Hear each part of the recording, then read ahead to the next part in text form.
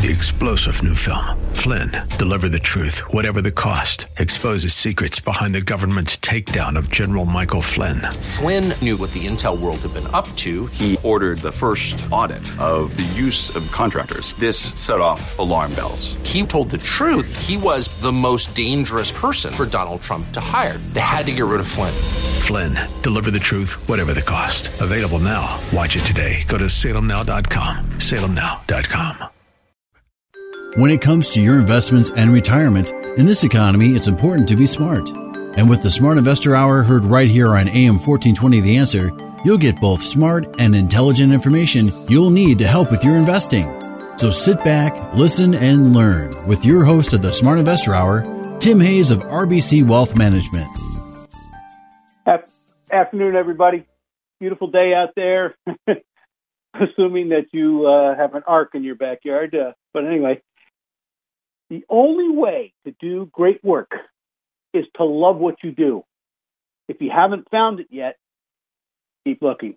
Steve Jobs. If a man is called a street sweeper, he should sweep streets even as Michelangelo painted or Beethoven composed or Shakespeare wrote poetry. He should sweep streets so well that all the hosts of heaven, all the earth will pause to say, here lived a great street sweeper who did his job well. The best preparation for good work tomorrow is to do good work today. Ain't that the truth? All right. Well, by the way, I'm going to talk about some lists and the wealth plan and a whole bunch of other stuff on this show. And if you'd like to get that information, you go to WHK's webpage, down to local podcast, go down to the Smart Investor Show. It'll take you directly to my webpage. So if you want to sit down and have a cup of coffee, talk about things, these lists. By the way, I've had a whole bunch of people who are not clients call in for a wealth plan. And I can't tell you, without a plan, you got no chance. So I had a business owner call me, and I thought it was kind of interesting. So I went into, I've got a whole team of people behind me, all right, and a whole bunch of people, Minneapolis, New York, you name it, even Cleveland, even Westlake, and these were some of the guy's a business owner, and he said, why? And I said, well, look, do you know what the key priorities are for your business over the next several years? Whether you're going to grow, you're acquisition, are you going to sell, whatever. And what obstacles do you see impending those priorities or opportunities? And how do you plan to pay for large purchases? Would you prefer a different payment option? There's a credit access line out there for you if you like. We do those all the time. I've got a young lady who bought the house next to her so she can move in there while they're redoing her house. And then she's going to sell the place, and she's just taking a short-term loan. So what are the long-term plans for your solution? Do you want to own it, upgrade it, or rent it? Are you budgeting for your purchases? That type of thing. That's all the stuff we do in a wealth plan for a business, okay? For an individual, we can tell you if your plan's going to succeed. We can give you probabilities.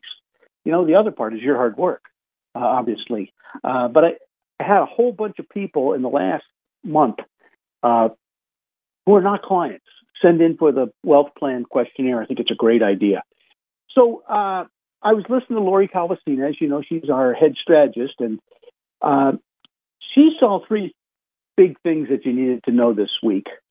First, she tweaked their numbers for the S&P 500 earnings per share forecast up modestly, about $1, maybe $2 to $2.20 for 2023 and $2.29 for 2024. Now, she left her year-end price target at $42.50 for the S&P 500. So she thinks, there's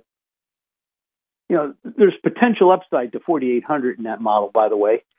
But she thinks the gains in the index so far have been deserved, but we become concerned that the rally in S&P 500 is due for a pause, which several people have said. Second, we continue to see tactical challenges for the growth trade right at the moment. Though we continue to like growth over value longer term.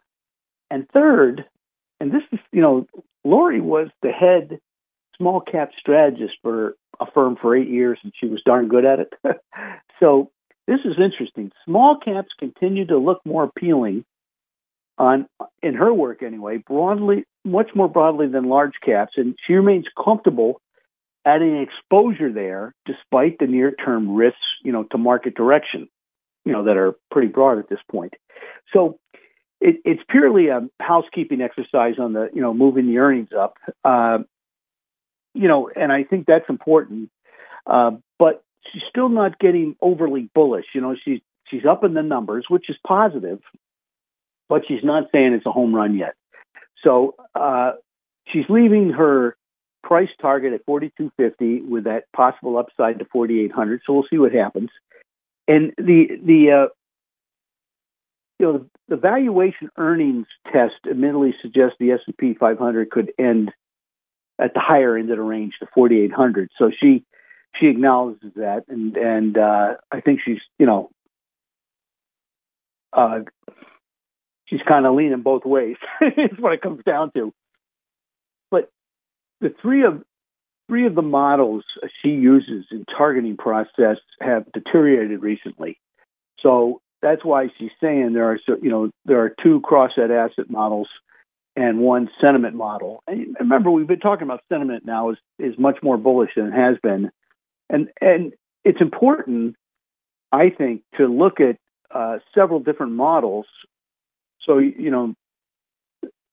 they were cautious back in May. They shouldn't have been, but nevertheless have been improving, which gave us some confidence and up in the price target and all that good stuff. But look, I think there's some tactical challenges for large cap growth trade right at the moment. I mean, several of these big names have broken below their 50-day moving average, but coming into the second quarter of 23 reporting season, she highlighted how earnings might give the stock market an excuse to shift leadership from growth to value. And a few weeks into that, we find that growth has stalled, but hasn't collapsed. I don't think it's going to either, but we think this may just be the beginning of pause in large cap growth leadership. So growth hasn't been quite as dominant from the earnings standpoint perspective. Earnings sentiment has been strongly in favor of growth this year, as growth has enjoyed a higher rate of upward revisions than the rest of the market.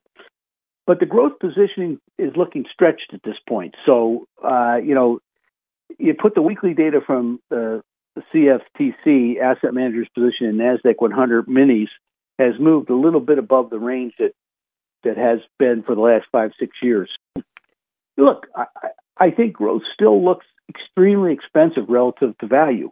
And that's one of the key things. Value is looking real good. I'm seeing a shift in leadership, and we'll talk about that later, but growth inflows have turned to outflows in the last 2 weeks. So, if you're looking at mutual funds or ETFs, they're starting to move away from that. So, right at the moment, we continue to like value over growth. That's what it comes down to. And I think that's important. And we remain cognizant that the positioning, valuation, flow backdrops could be resolved quite quickly. Remember what Rob Schleimer said, the rotation nation, okay? She's sticking with her small cap overweight. She said the balance sheet fears seem very, very overweighted there, or overblown, shall we say. And she said, like large cap, small cap balance sheets are in much better shape than they've been in the past and can weather the impact of, several Fed hikes. And the Fed cuts are expected to come in 2024.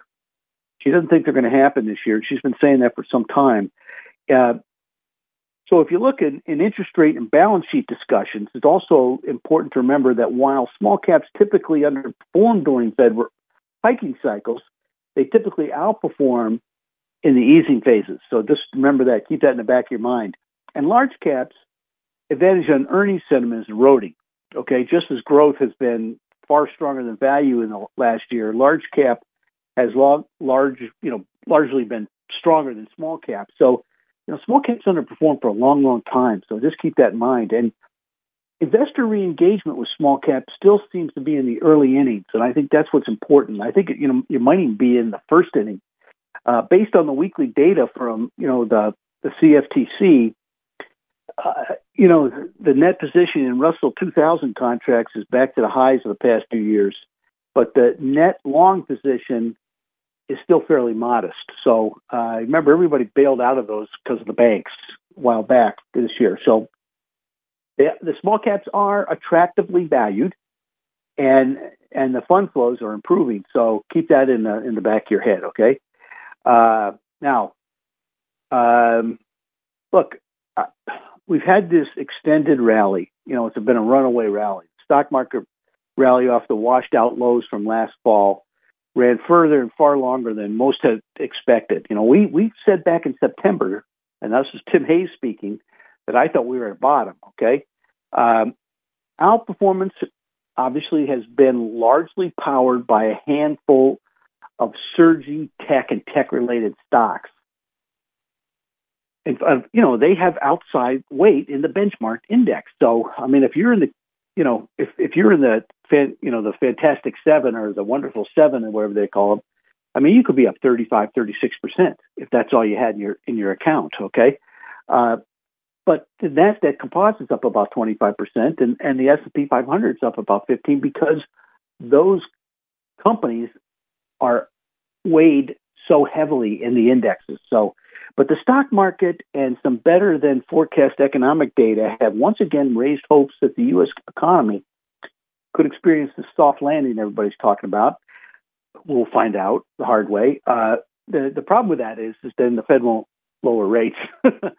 So, you don't know what's going on there. But notwithstanding all the above, the compelling valuations of last autumn are long gone, and we think the rally has some time left to run, but I think there's going to be a switch in leadership. So, that's something you got to, people have been asking me, okay, what should I do? I think that, our position since this rally began has been to leave the equity portfolios invested up to the level that is typical for a long-term investor. We talked about the barbell approach, and I think it would take more of the fear of missing out, the FOMO, to keep this advance keep going. Now, remember, we talked about that 4-year cycle, which we'll talk about again in the later on the show. And, that 4-year cycle starts 2024. We'll just leave that as it is. The payrolls came out this week, and they took the steam out of the market a little bit. So we'll see what happens, going forward with that. And I think, oops, I'm screwing up here.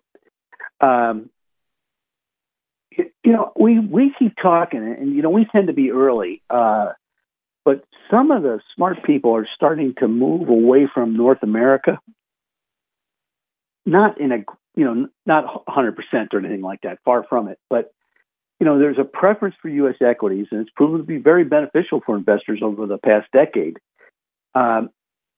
We believe that an allocation to international developed market equities is warranted, given their potential to diversify sources of returns, they're very low valuations, and the possibility of benefiting from the shift away from globalization. So, over the past 10 years, U.S.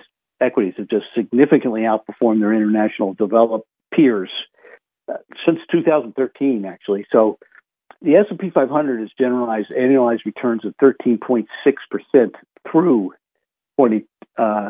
July of 2023. So pretty good. And a lot of it's been concentrated in a small amount of stocks. That's the problem, though. So we see some things in Europe, faster economic expansion and corporate earnings growth in the U.S. In the U.S. versus Japan and Europe, and that may change. And the sector composition of the U.S. market, which gives greater weight to tech and tech-related stocks, that's been the main driver, okay? The general strength of the U.S. dollar against the euro and the yen has been the other culprit here. So, a persistent outperformance has led investors to increasingly favor U.S. stocks, and they're forgetting about the developed Europe and developed Asia. And so we'll see if that continues. But got to remember, U.S. stocks don't always outperform. Okay, so at the beginning of the year, remember, the developed nations did much better for the first 2 months. So we'll see. The dollar, if the dollar gets weak, things could get really kind of interesting. Very, very interesting as far as I'm concerned. Now, let's continue here. If you look at the PE ratio of America, we're at 22 times earnings at this point. It's a pretty high number. Whereas, if you look at Europe, it's much lower than that. So, the question is, can Europe grow? And that's the $1 million question right here. So there's been some financial stress at the corporate level. If you look at our people in the UK, they recently highlighted a June Fed staff note that calculated the proportion of non-financial firms in financial distress at 37% had reached a higher level than during the most previous Fed tightenings. Okay, so, back in the 70s. So that reveals that historically there has been a bigger decline in business investment among distressed firms than among the healthy firms in response to monetary tightening shocks. So that could cause some problems. And the other, mortgage refinancing has become very problematic. A typical new U.S. 30-year mortgage now sports an interest rate of 6.7%. That's double what it was a year ago, or 2 years ago, I'm sorry. So, there's some problems here. And does that mean profit margins are getting squeezed? Well, total revenues on all U.S. manufacturing and distribution businesses have declined about 2.5% since last June. So the employment index suggests worker compensation has risen 5%. So there's a squeeze there going on. Now, will that change going forward? Will we have a recession? Is a soft landing for the U.S. economy? Who knows? There's just a lot of people more bullish right now than they have been. So historical probabilities, if we look at those, they kind of inform our expectations. Remember, the past doesn't normally repeat itself, but it rhymes, right? And so, let's just put it this way. There's a possibility the S&P earnings will come in below current estimates because of the raise in interest rates. It's that simple, all right? So, hey, let's take a break. This is Smart Investor Show. We'll be right back. Stay tuned.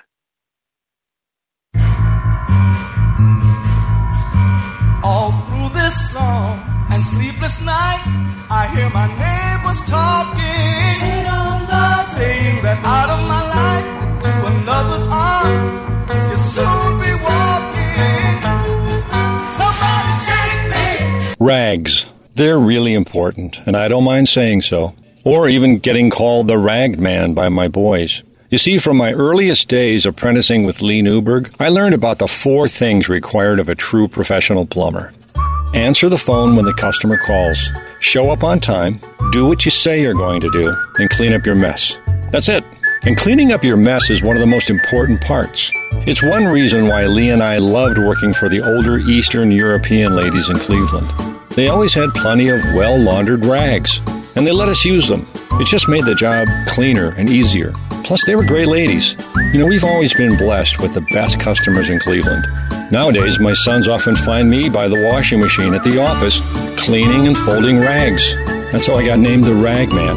And I take it as a compliment, because clean rags, and plenty of them, are an essential component to the Wallakadoodle experience. Consider it done at WyattWorks.com. License number 30185. Hugh Hewitt is outraged by the latest Trump indictment. I'm very balanced and cold about these things. I try to do my best to read the indictment. The new Trump indictment is an assault on American democracy. He's on trial for his life. I mean, he'd go to prison for the rest of his years. It is truly a revulsion. I can't get over it. I was thinking about it all night long again. The Hugh Hewitt Show, weekday mornings at 6, right before Bob Fratz at 9 on AM 1420. The Answer. And Odyssey. At RBC Wealth Management, we are proud of our reputation for putting clients' interests first. Our steadfast commitment to helping clients achieve their financial goals includes giving back to the communities we serve. Through supporting youth education, human services, and the arts, we hope to make tomorrow better for everyone. Call Tim Hayes at 216-774-8906. RBC Wealth Management, a division of RBC Capital Markets, LLC, member NYSE, FINRA, SIPC.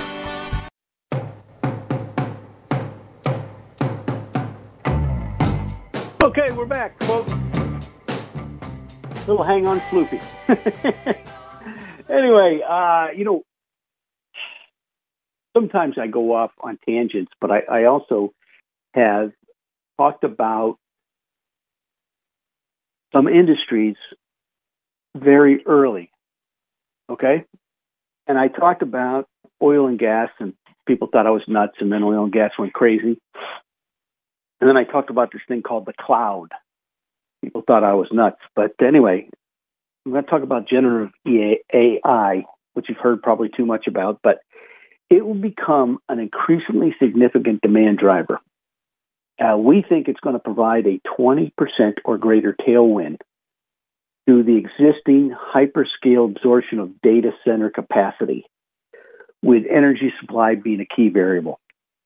So the power for these high-density AI workloads is pushing density ranges to between 20 kW per rack to 40 kW per rack, and in some specialized computing operations, hotspot densities of 60 kW per rack. These densities already exist, and they will become more prevalent in the future, driving averages across newer data centers campuses higher. Okay, this is important because existing data centers designs have kept up with power density requirements to localized cooling techniques. That's not going to be the case anymore. Okay, so people ask me, all right, what do we need to know about AI? First of all, most of the companies in the broader sector postings strong financial performance. Their earnings surprises have been attributed to AI. Cloud dominance. Cloud services were a major direct or indirect driver of revenue growth for many companies. As the demand for cloud infrastructure and services continues to rise, as businesses are undergoing this digital transformation. Now, we talked about this back in 2020. At the bottom of the pandemic, we talked about this. Our analysts said this is going to drive the digital transformation much quicker. The AI, or artificial intelligence, remains a key focus for a lot of these companies, with significant investments in AI technology and services. AI is seeing integration into multiple aspects of business operations right now, all right, including cloud, data centers, and even on the OPEX side, sales and marketing, okay? So what we're finding is there's GPU shortages. Some companies face challenges related to GPU shortages and pressuring their ability to meet demand for AI and graphic processors. Shortages are being managed through their strategic partnership and investments. That's something you should know because there are certain companies that you don't know about that I do that are pretty prevalent here. Companies are heavily investing in expanding their data center infrastructure to support that growing demand for cloud services, the digital transformation we talked about, AI, okay? Satya Nadella was on the TV saying he thinks he's going to have to multiply the number of servers they have by 4 times. That's a lot. So what you're going to see is CapEx growth is going to be on the rise. Companies increasingly are going to put more money into data centers, AI infrastructure, and cloud computing to support their future growth and their innovation for the company. All right, so there's going to be strategic partnerships. Companies are forming strategic partnerships within the industry to enhance their offerings, their capabilities, particularly in the cloud and the AI space. So the cloud's not going away. And we talked about that in 2004, folks. That was a long time ago. Imagine if you would have bought some of those names in that period. So, look, we have a lot of names that we can talk about in that group, but I think what's important generative AI is a type of artificial intelligence technology that can produce various types of content, including text, imagery, audio, and synthetic data. So it interfaces include ChatGPT, which is Microsoft, Bard, Gould, all these names. But to train AI models, companies pack thousands of these GPUs into a data center and run them at full capacity for extended periods of time, consuming unbelievable amounts of electricity. All right. You're talking about some of the stuff that, the GPU units for one of those big companies, it takes more power than it would to supply 10,000 homes for 2 months. How's that? So AI is interfacing requirements should entail more decentralized architecture with what they call inference nodes potentially arising in connectivity-centric locations. So there's some big stuff going on here that companies are going to make a lot of money on, and you can too. All right, so the cloud we said was going to $300 billion. Now we think AI is going to $300 billion plus. It's a cloud scale opportunity, and it's going to take cloud with it. Okay, and the other thing you're going to have to take you're not only going to take cloud with you, but you're going to take the security companies, et cetera, et cetera, et cetera, et cetera. So there's going to be lots of opportunities. There's some key companies that I think you have to have. There's some smaller companies that may be, the roll of the dice type of thing, but could be huge numbers. But look, there's several companies with a revenue growth rate. It's going to be 12% for the cloud during the second quarter. 12% as the Fed's raising interest rates. Okay, CapEx investments, including capital expenditures and equipment finance leases, were $54 billion for the trailing 12 months. Slightly over $50 billion so far in 2023, by the way. Look, there's companies at the forefront of this generational AI that I think are going to be big, but they're investing heavily in three key layers. Okay, they're going to compute for training foundation models. There are large language models as a service and actual applications running on top of those models. So there's going to be a lot of stuff going on here that, it could be big numbers going forward for a lot of these companies. And the more I think about it, the more excited I get. I've spent a little bit of time on this in the last couple of weeks, and I probably will in the ensuing couple of weeks too. So remember, we always talk about these 4-year cycles, and the current 4-year cycle ends in 2024. Now, they're not going to ring a bell, okay? They're not going to say, hey, we're starting the new cycle. That's not the way it works, folks, okay? But we have these cycles, these 4-year cycles within these 16 to 18-year cycles, and those 16 to 8-year cycles are structural bulls, which I think we're in now, and structural bears, okay? So the technical backdrop continues to support the case that the 4-year cycle has established a low in probably, either the third quarter or fourth quarter of 2022, similar to many of the prior 4-year cycles that have developed during secular bull markets. And what they do is they stop at their 200-week moving average and then start. If you look at the S&P 500, stopped right at its 200-week moving average and held.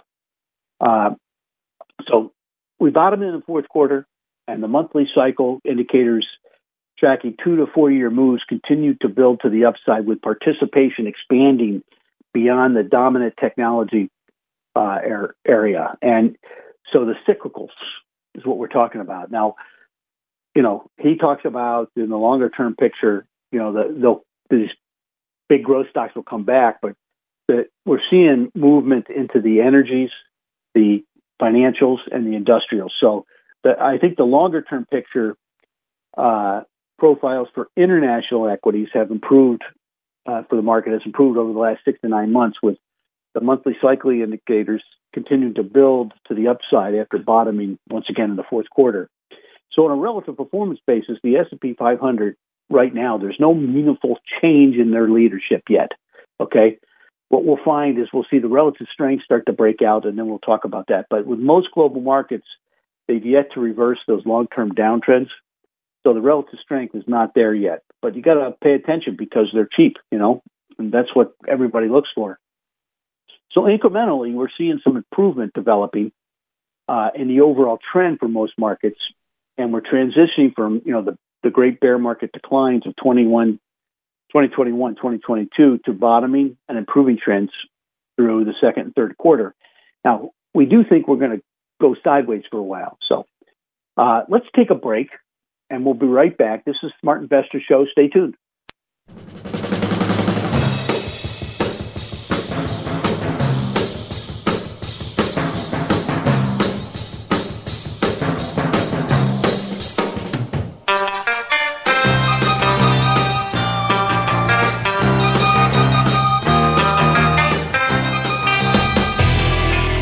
Looking for a rugged, reliable truck without breaking the bank? Well, look no further than our friends at Ganley Chevy in Aurora. They have inventory and deals that won't last long. And if you're concerned about interest rates, well, Chevy has a great offer for you on 2023 Silverado 1500 trucks. Interest rates at 1.9 for 36 months, 3.9 for 60 months, and 5.9 for 72 months. Buying a new car or truck should be a fun experience. In the dealership, well, it makes all the difference. And that's why we chose Ganley Chevy of Aurora for our truck purchase. We just love our Silverado. And everyone over at Ganley Chevy of Aurora, they're great. I love that they're part of the community. It's not just about selling cars. They really do consider you their friends and neighbors.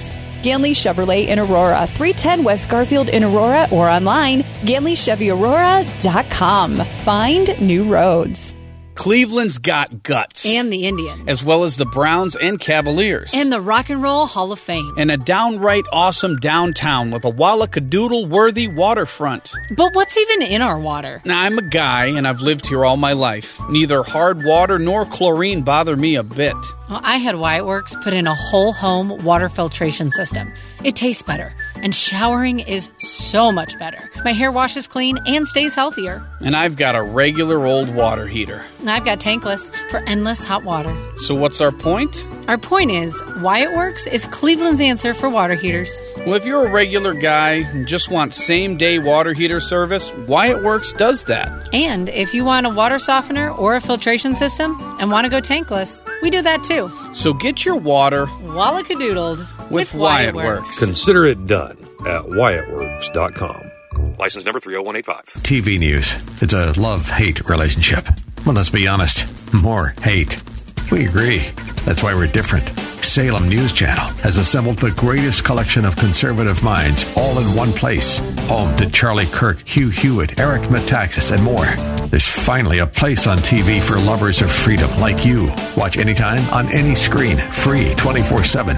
Find what you're looking for at snc.tv. That's snc.tv. When it comes to managing your retirement, it's easy to get lost. Look to RBC Wealth Management to guide you. Our experienced, knowledgeable financial advisors will build your investment strategy by designing a plan that's tailored to your unique financial needs. Call Tim Hayes at 216-774-8906. RBC Wealth Management, a division of RBC Capital Markets, LLC. Member NYSE, FINRA, SIPC. Visit rbcwealthmanagement.com.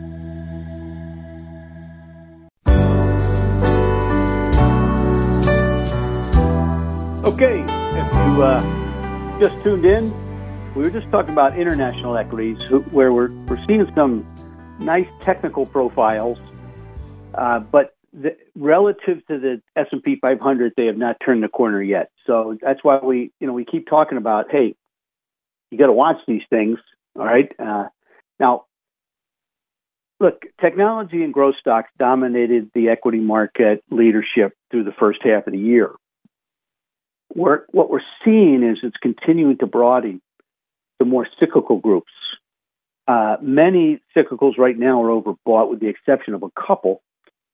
groups, but the longer term, the improving technical profiles, we expect pullbacks through the seasonally weak third quarter to be relatively shallow. Okay, so we expect some weakness, some volatility to increase here in the next couple of weeks. But just remember, and this is where you got to think long term, because too many people run their portfolio like a gambling operation. All right. These generational cycles last 16 to 18 years. Sure, you gave back a little bit in 2021, okay? And 2022, it started up again. All right, so, but remember, 1987, the crash, and 1990, when Saddam Hussein rolled into town, they were both 25% corrections. And they occurred in one of the greatest bull markets in history, maybe the greatest bull market in history. So remember, these last 16 to 18 years, so, I mean, we probably could see a peak in 2034 if that continues. Remember, they peak. You see, sometimes they go out with a whimper, some companies go out with a bang like in 2000. So, but I think we still have plenty of time left. And we're getting close to the end of this 4-year cycle. So, you know, that's important. Now, let's say we did the same thing we did from 1929 to 1965. That was a 2,300% correction. Gain. And then if we did the same thing from 1982 to 2000, it was a 2,300% correction. A gain. Okay, actually a bottom in 1974 and 5. And so if we bottom in 2009 and we go up just 2,000%, we'd be at 13,500 to 14,000. It'd be a big move, okay? So, you know, just remember, we're at about 4,500 right now in the S&P 500, and I've been saying this since we were 3,600. So it's a long-term scenario. We do have that repetitive 4-year cycle. Big move, downward move, another move, back down again, and then you take off for a while. So just keep that in the back of your mind. Now, the other thing we talked about is the monthly 4-month and 13-month moving average that our good friend Bob Dickey, who's in retirement now, was our head technician back then. He always used this because it straightened things out. When the 4-month crossed over the 13-month, you got to pay attention, which it just did. That's usually the start of a bull market. And we had the highest, you know, we look at a histogram, and we look at the moving averages, and the momentum was the highest I'd ever seen it. And then it was the lowest I ever seen it, all within a year and a half. So it's positive again. Now, this, you know, this is important, I think, because it's a longer-term trend. And it's, you know, the 13-month moving average, when you break above that, that's important. So the faster-moving 4-month moving average has turned up. And as at the end of March of 2023, because this is a longer-term thing, it crossed above the 13-month moving average. That has turned the trend positive. Another way to track this relationship is to measure the vertical distances between the two moving average and plot it as a histogram, which is what we're talking about right now. So very important. The other thing I noticed is this last couple of weeks in Rob Schleimer's work, who's our head technical guy now, and a very good one, by the way, you know, what he looks at is relative performance between stocks and bonds. Stocks have started to outperform bonds, which is very interesting. The other thing we'll talk about is the seasonality. Remember, September is probably the worst month of the year. And everybody thinks it's October because that's when bottoms occur. But no, it's September. Usually June and September are the two worst. So if you do monthly seasonality, by the way, February now, you know, since 2000, February's been a bad month, and June's been a bad month, and September's been the worst month. So since 1928, it's definitely September. But I want to just mention again, the bulls are now at 45%. When we started getting real bullish back in September of last year, they were at 15. Okay, the bears were at 60. They are now at 24. We've reversed a little bit.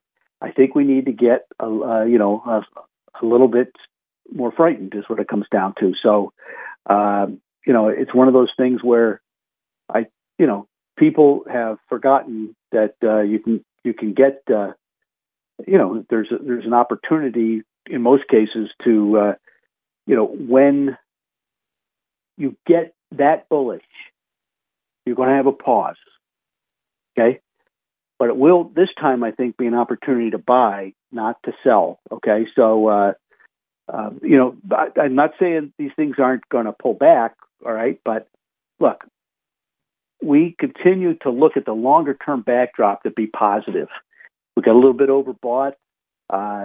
We expect some further weakness in the coming weeks.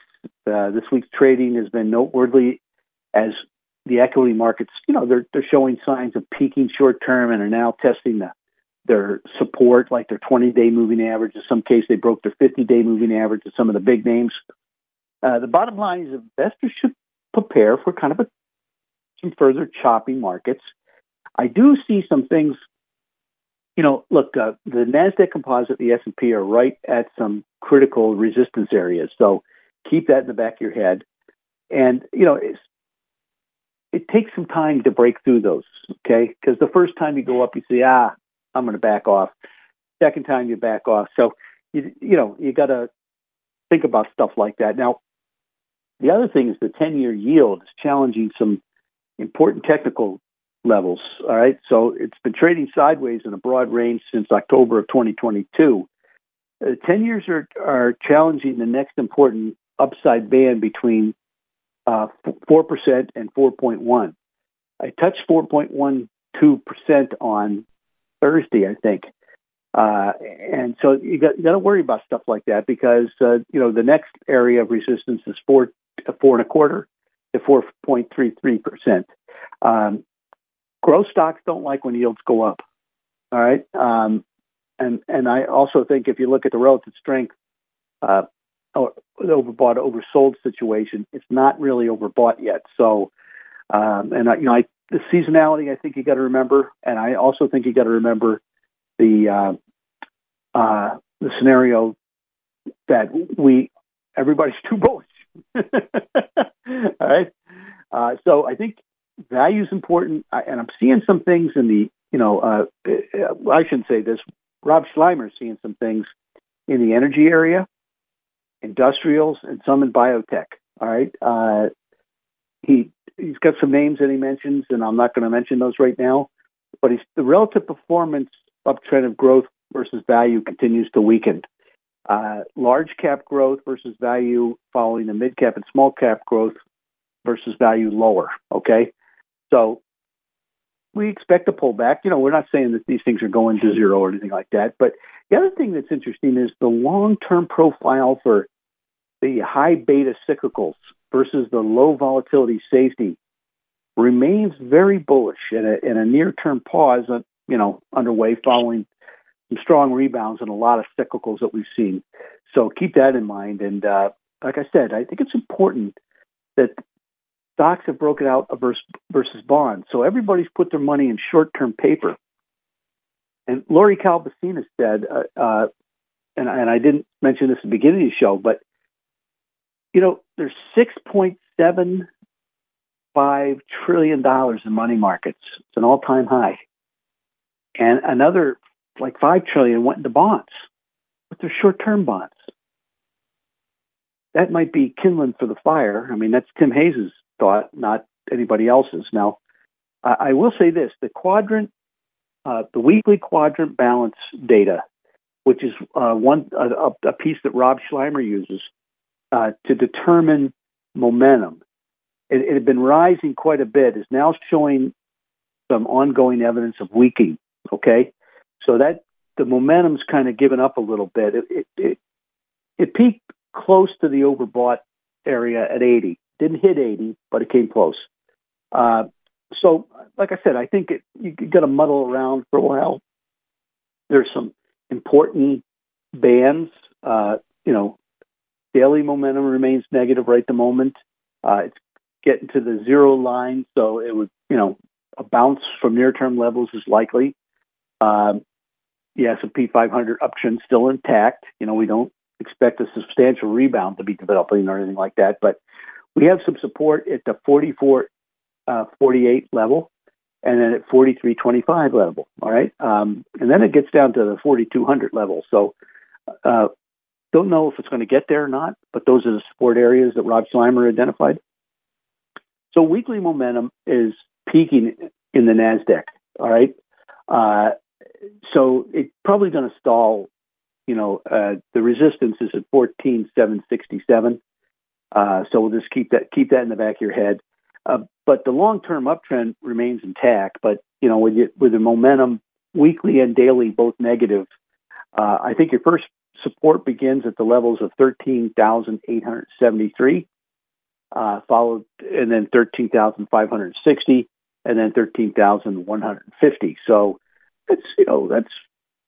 that could hurt a little bit. Now, what's interesting is the Russell 2000s rebound is nearing next resistance. So that's another scenario. That's the small caps that Lori Calcavina talked about. Okay.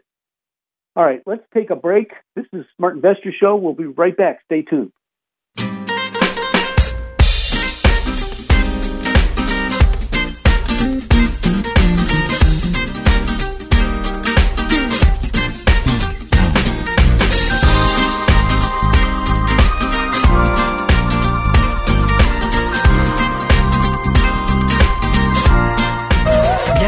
The legendary Ladies of Motown, a tribute to Donna Summer.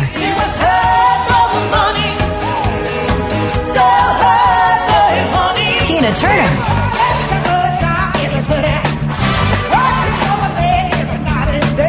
And the Supremes.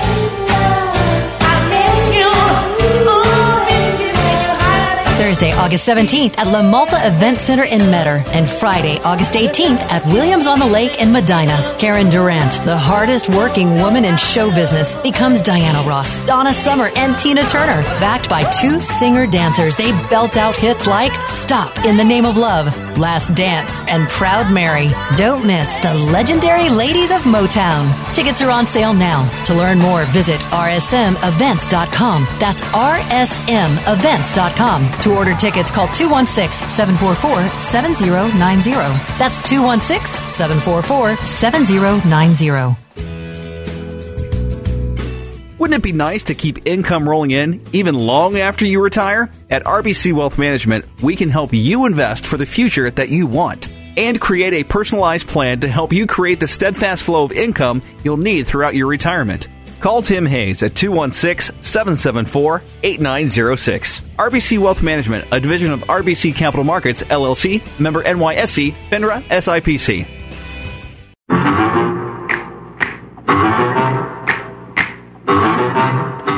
The Addams Family.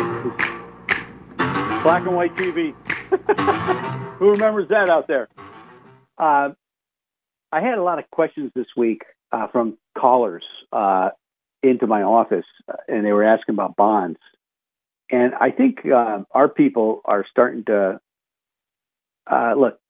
August and September seasonally is not the best time to be in stocks, as we talked about, and the long treasuries are getting close to 5%. And so what they're suggesting is that you might want to lengthen your time frame a little bit, and I'll just leave it at that. You could do as you wish. But anyway, so look, I think there's a really good opportunity here with this pause in the market. Everybody's going back to school pretty soon. I said it. And maybe it's time you sit down and do a wealth plan. Maybe it's time you sit down and get yourself organized. All right. Because there's all sorts of things that we have for you that we can get you organized, get you a plan going, and like I said, a lot of these people who are we're do not have accounts.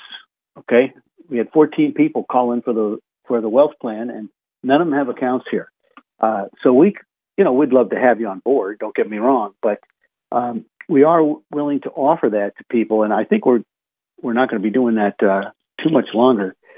But we also have the ability for you to fill out some forms where you can put everything about your financial life into a family inventory workbook. So I can't tell you, you're getting back to school. Maybe it's time you sat down, did the wealth plan, did the family inventory workbook. Now, I've had some people say, I have it on PDF files. That's great. Does the PDF file say what's the probabilities? Does it tell you what happens if this happens? No, it doesn't. That's why you use the wealth plan. So, look, I think this is a really good time right now to be looking at a couple things. And I, we have our best equity ideas for 2023. I looked through these and, I think it's kind of interesting. We've got some names on here that I think I could, continue to do well over the period of time. But the dividend growth portfolio held up extremely well, as it did the prime income list. And, as yields are going up, these things are under some pressure. But what will happen when yields start to come back? And they'll come back eventually. I think you can't have a tightening cycle like the one we just had and not have a little bit of comeback to the other direction. So it'll be interesting to see, where we go from here. But, you want to buy these things when yield is up, because when yield starts to come down, or even if it stabilizes, remember the dividend growth portfolio, what they're doing is they're raising their dividend. The criteria is they raise their dividend 6 to 8% per year. So just imagine if you're 40 years old right now and you start to buy these things and put them away in dividend reinvestment. By the time you start taking the dividends out, you could have a 7-8% yield that's still growing. That's how you beat inflation, folks. That's how you beat inflation. All right? Dividend growth. Look, bonds are great, but they're a deflationary asset. They do better in deflationary times. Now, that may occur in the next couple of years, okay? We may have another deflationary time because that's what the Fed wants. And, playing cards with the Fed, you don't want to be too aggressive because they know what's in your hand and in their hand, okay? So the point is that now's the time. Dividend stocks have underperformed this year, after outperforming last year. Use the underperformance to buy some of these great names. There's some names, some of the finest companies in America, in the world, that haven't gone anywhere this year, but down. That means their dividends getting higher and higher and higher. And I would suggest that there's big opportunities in those names. And I think people forget about that and they take it from there. But the prime income list, for all you guys that are retired, remember, dividends are taxed at a lower rate than CDs and treasuries. Well, treasuries, that's not true because, you do get state tax taken out of there. So you're just being taxed on the federals, but still at 15%, your dividends are still much lower than what you're paying on the treasuries and the CDs. So dividends are a good plan for you people out there that are trying to get income, monthly income, and that type of thing. And we can put together a nice portfolio of monthly income for you, that type of thing. So right now is what I'm suggesting is a pretty good time to look at the dividend growth portfolio and the prime income list. Also, our small cap list. If Lori is pushing on small caps, believe me, for 8 years she was one of the best in the small cap world. That's why she got promoted to being the head strategist here. So the small cap growth list idea, and also I think you want to look at some of the value lists too. All right, but we do have a change in leadership occurring in the stock market. All right, I'm seeing energy, some of the financials, and some of the industrials looking much, much better, and I think that'll probably continue for the remaining part of the next quarter anyway. All right. I think growth, large cap growth, small cap growth, mid cap growth will come back, but they don't like higher interest rates. And if you look at the 10-year Treasury yield and the 30-year Treasury yield, they're pressing up against some resistance. And if they break through that resistance, there could be some more downside to some of those growth stocks. All right. That's Rob Schleimer speaking. All right. I'm reading right from his report on that one. So I think what you have to do, that barbell approach that we talked about, is a really good idea. And the other thing I'll mention is, look, Family Inventory Workbook. We're going back to school, folks. The Family Inventory Workbook gets you organized. The wealth plan gives you a clear path to where you want to go. All right. So once you figure out where you want to go, the question is, do you have enough to get there? And once you figure out what you want to do you have enough to get there? What are the probabilities? So for all of you people that have a PDF file, says I got all my stuff on a PDF file. That's great. What's the probabilities of you being able to retire well? And that's the key. In the meantime, it's a beautiful day out there. It's not raining. I haven't seen so much rain since Noah's Ark. Anyway, y'all have a great weekend. This is the Smart Investor Show. I'm Tim Hayes. Remember, buy low, sell high.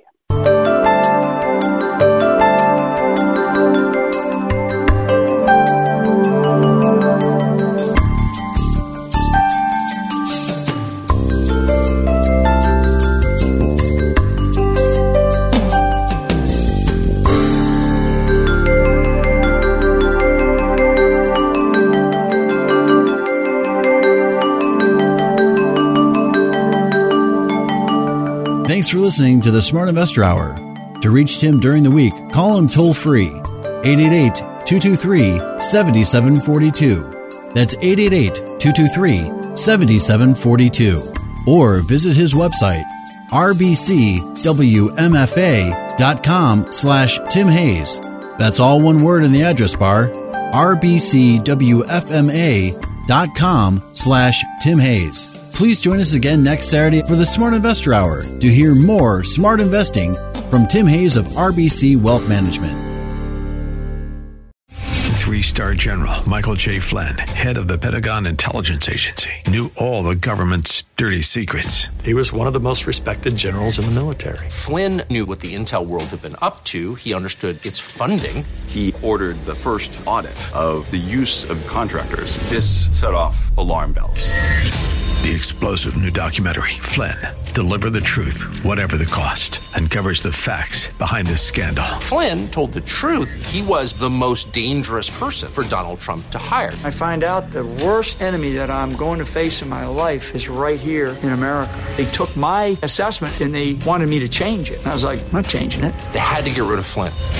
With in-depth interviews, archival footage, and never-before-seen personal records of the man behind the headlines. I just felt like I was drowning. Flynn, Deliver the Truth, Whatever the Cost. Available now. Watch it today. Go to salemnow.com. salemnow.com.